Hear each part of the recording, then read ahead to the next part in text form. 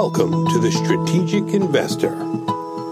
Join us as we interview some of the world's most productive asset managers and uncover sophisticated and unique investment strategies in the markets.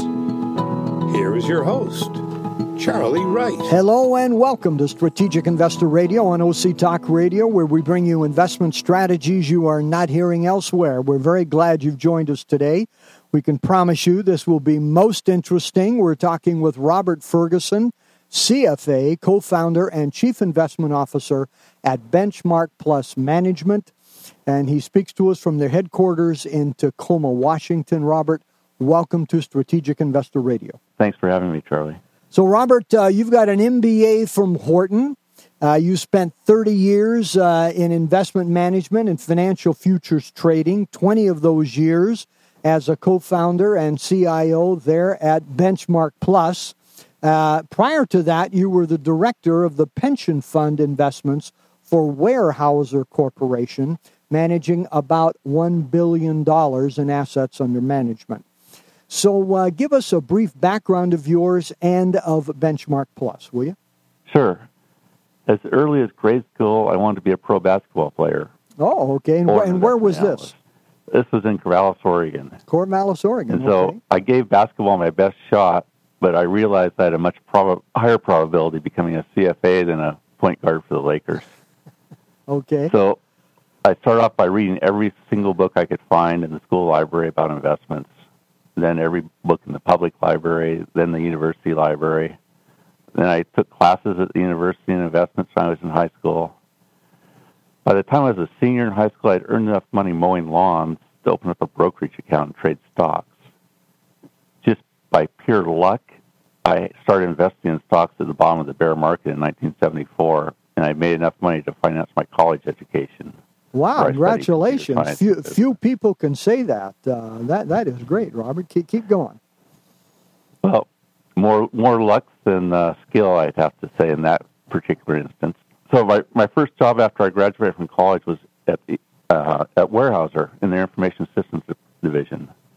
And I worked as a computer programmer, helping to prepare the financial statements, and worked on a few projects where we acquired other firms. But I really wanted to be purely in investments, so I went to Wharton School for an MBA.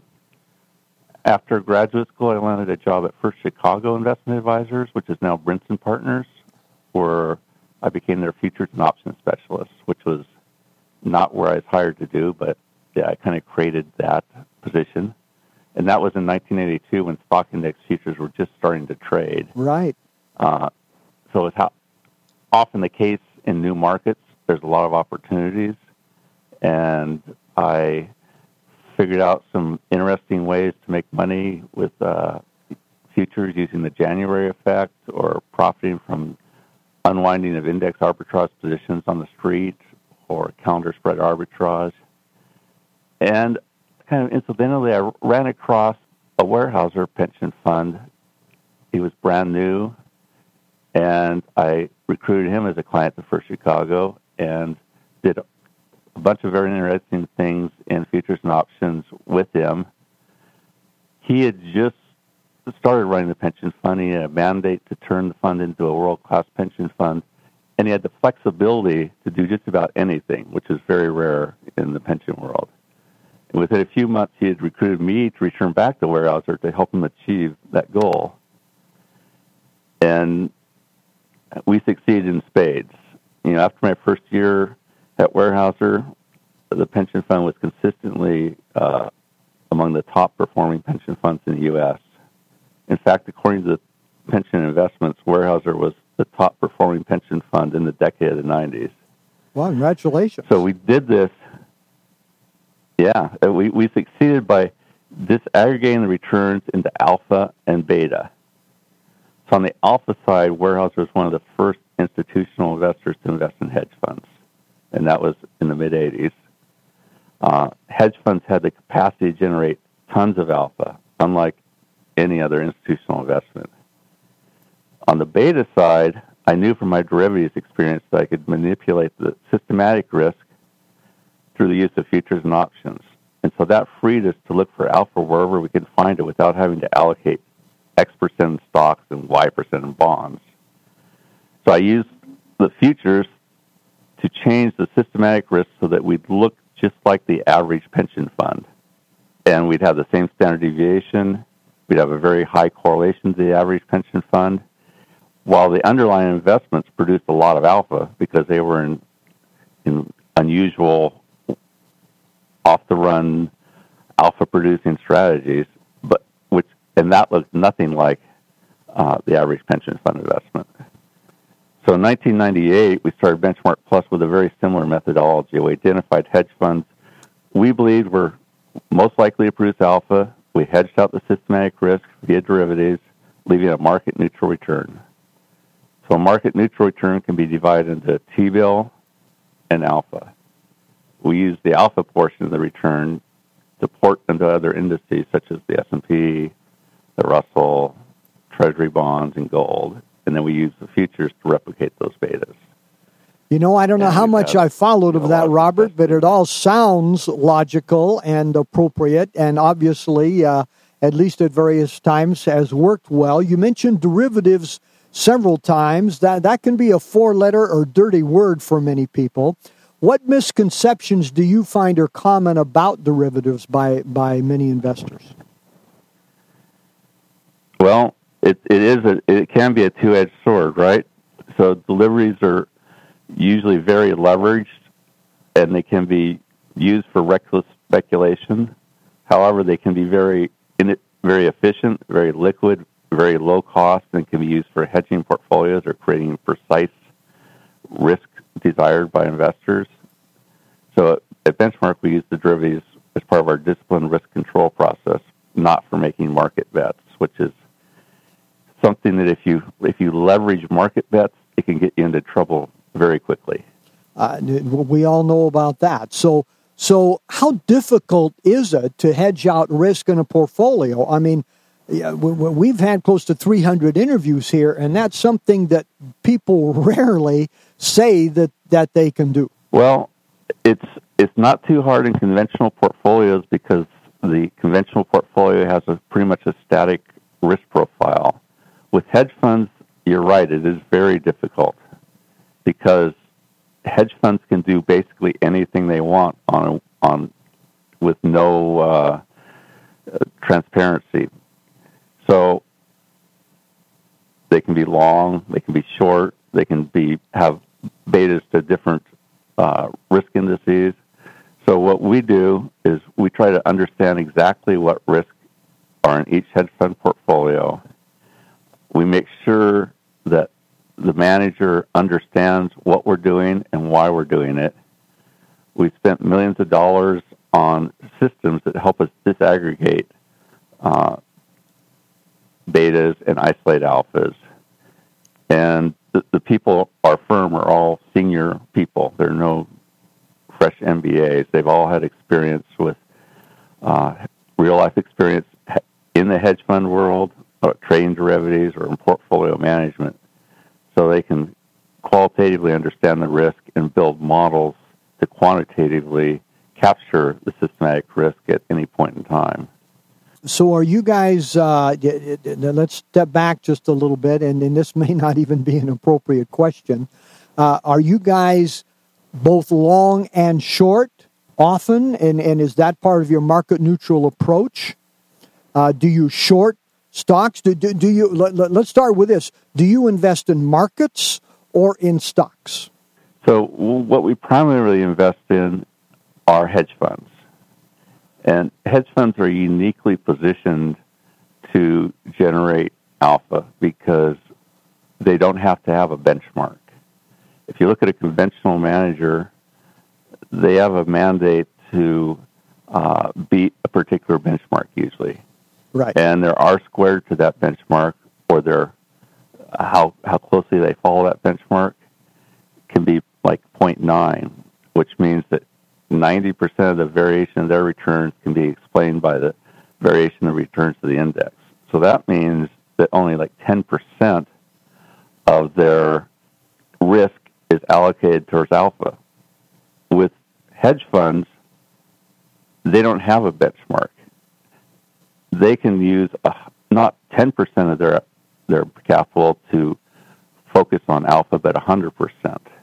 Okay. So we use hedge funds to isolate the alpha in the hedge funds, and we try to hedge out all the betas that are in hedge funds. Okay, well, this is very interesting stuff. We need to take a quick break here. When we come back, let's talk about fees. Wall Street Journal writes about them in regards to hedge funds every single day, I think. And we've seen the exit of many hedge funds. We've seen price compression on chart from hedge funds. So let's talk about that, how you guys handle that, and how you see it in the industry. Again, we're talking with Robert Ferguson, CFA, co-founder and chief investment officer at Benchmark Plus Management, Tacoma, Washington. And this is Charlie Wright. You're listening to Strategic Investor Radio, and we'll be right back. All right, time for the tip of the week. Charlie, what do you have? Paul, today we've got a tip of the week for advisors. We're talking with Troy Weingarner of Advisor Financing. They finance independent RIAs. So, Troy, we've heard that there are a third of all advisors are over 60. And I heard recently at a conference that there are more CFPs over 70 than there are under 30. So this is a prime time over the coming few years for people to really start selling their practice. Typically in the past, the preferred method has been SBA. Is that still the case today? There is a tremendous demographic shift going on with retiring advisors. And yes, that has been the typical choice of SBA lending. But frankly, SBA lending doesn't work well in the financial advisory industry. You can't do partial buyout. So a junior buying a senior.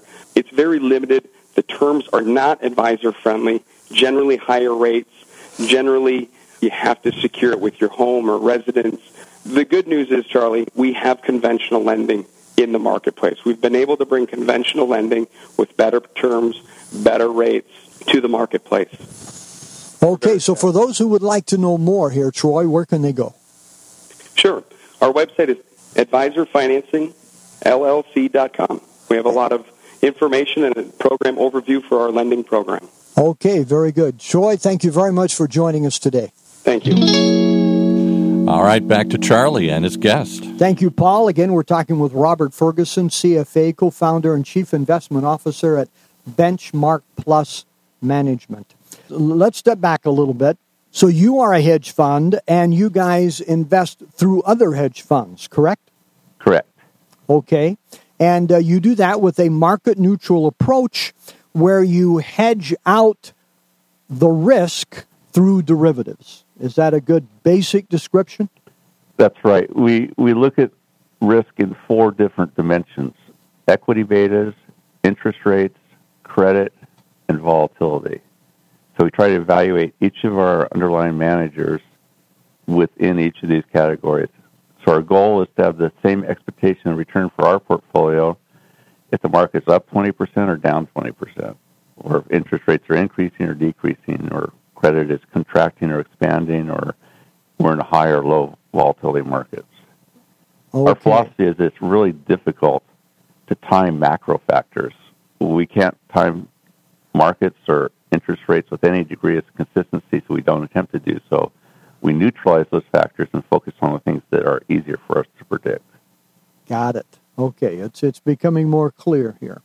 So in talking, I understand that your minimum investment is $1 million, correct? Correct. Okay, and so the fees, let's start talking about the fees here. The typical fee structure in a hedge fund is going to be 2% annually plus 20% of the growth, so what is typically referred to as 2 and 20. How do you structure your fees, and how do you see the fees of the industry? So, first of all, we agree that in general hedge fund fees are high. Ideally, we believe investors should pay only on incentive fees when their alpha is produced. So investors should only pay on the value added. So, but when you break down a hedge fund performance, you find that a significant portion of the return, sometimes 100% or more, is coming just from the betas or the systematic factors. Right. And investors shouldn't pay any incentive fee for market returns. Correct. In fact, as part of our hedging protocol, we actually hedge out incentive fees stemming from the betas of our underlying managers. Good. So our own incentive fees are only on alpha. All right. The return above the benchmark. Even our market neutral fund as a benchmark, which is the 3-month Treasury bill. Well, that's very interesting. Got to hand it to you. I haven't heard that from other people in the industry here and with hedge funds. So got to hand it to you for coming up with that approach. So you've been in the industry for over 30 years here. Tell us, what difference do you see in the asset management business over the past 30 years? So, as I said, I first started investing in the mid-'80s. And back then, it was hard to find hedge funds. They weren't advertised. There were no databases. You had to just discover them through word of mouth and contacts with, people on Wall Street. Now, but back then, most hedge funds did produce alpha. There weren't that many of them, so there were, say, a couple hundred when I was back in the mid-'80s. Now today, there are thousands and thousands of hedge funds. It's easy to find them. I get there are 8,500 of them. 8,500 hedge funds or more. Yeah, and there are databases of them. There are conferences. It's easy to find them. But now the trick is to find managers that produce alpha consistently. Most hedge funds now, the way we look at them, when we take out the betas, they don't produce any alpha net of their fees. So you have to go through some sort of a dynamic benchmarking process like our own to figure out which ones have produced alpha and which ones haven't. Very interesting. So a question we like to ask all of our guests here, Robert, what keeps you awake at night? Well, I try to design a process that maximizes our chance of success by focusing on factors that are forecastable with some certainty and not unreliable macro predictions. So I don't have to worry about the markets going up or down or anything that's out of my control directly. So for our approach to work, and we've been in it for 20 years, and assuming we don't do too badly this December, 19 of those years have been very successful. We only need to find managers who return net of their hedges outperform the T-bill. That's our basic job, and that is a lot easier than trying to find managers that outperform the S&P. So I'm pretty confident we could do that. I sleep pretty well at night. Well, great to hear. Congratulations. Not all of us can say that here. A second question we like to ask all of our guests, Robert, is what book on investing would you recommend for our listeners? It sounds like you had read most of them by the time you were graduated from high school. Most of them that were available. Right. So one of the best books I've read, which was definitely written since I graduated from high school, was Nassim Taleb's book, Fooled by Randomness. It's called the Hidden Role of Chance in Life and in the Markets. So it's very easy for people to believe that something was caused by skill, but in reality it was just a matter of luck. And hedge funds in particular, ones that have good numbers, which there's as you said, there's 8,500 hedge funds or more, some of those are going to have good numbers just by luck. And they're very good at crafting a story of why the performance is due to skill and is repeatable when, in fact, chance plays a big factor in their results. One of the favorite sayings of mine is never confuse genius with a bull market. And exactly. And I read Black Swan by that same author, and I would recommend his books to anybody. But you're going to need a dictionary by your side to read any of his books. I tell you, he has one heck of a vocabulary. Fooled by Randomness is a much better book than the Black Swan book. Oh, okay. Well, glad to hear that. I'd urge you to read that one. Glad to hear that. So tell us. Provide your website and contact information for those who would like to know more here, Robert. So it's www.bpfunds.com, boypaul.funds.com. Or you can call me at 253-573-0657, extension 111. Or my email is rferguson@bpfunds.com. Very good. Thank you very much. So final words for our listeners here, Robert. So finding alpha is more challenging than it's ever been in my career. There are ample places to look in thousands of funds trying to capture it. But an investor doesn't even know if they've found a manager producing alpha unless they can benchmark them and have the systems and structure to capture it. Benchmark Plus, we attempt to isolate alpha that the hedge funds produce and package in a way that investors want, which is Benchmark Plus return. Robert, thank you very much. We appreciate that, and our best wishes for the continued success and hope of Benchmark Plus, and hopefully December is not a bad month, and that you continue to have strong returns. So we appreciate you joining us here today, Robert. Thank you. Thanks very much, Charlie. Again, we've been talking with Robert Ferguson, CFA, co-founder and chief investment officer at Benchmark Plus Management out of Tacoma, Washington. You've been listening to Strategic Investor Radio on OC Talk Radio. And we'd love to hear from you, info@strategicinvestorradio.com.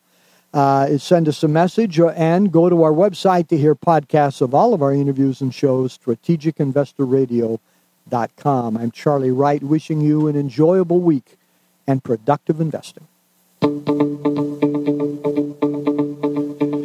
Strategic Investor Radio is a production of OC Talk Radio and is provided for educational purposes only. Content of this program and the views of the guests should not be considered as recommendations by OC Talk Radio or investment advice from the host, Charlie Wright, or any other entity attached to this production. Investors should always consult qualified financial, investment, tax, or legal professionals prior to investing.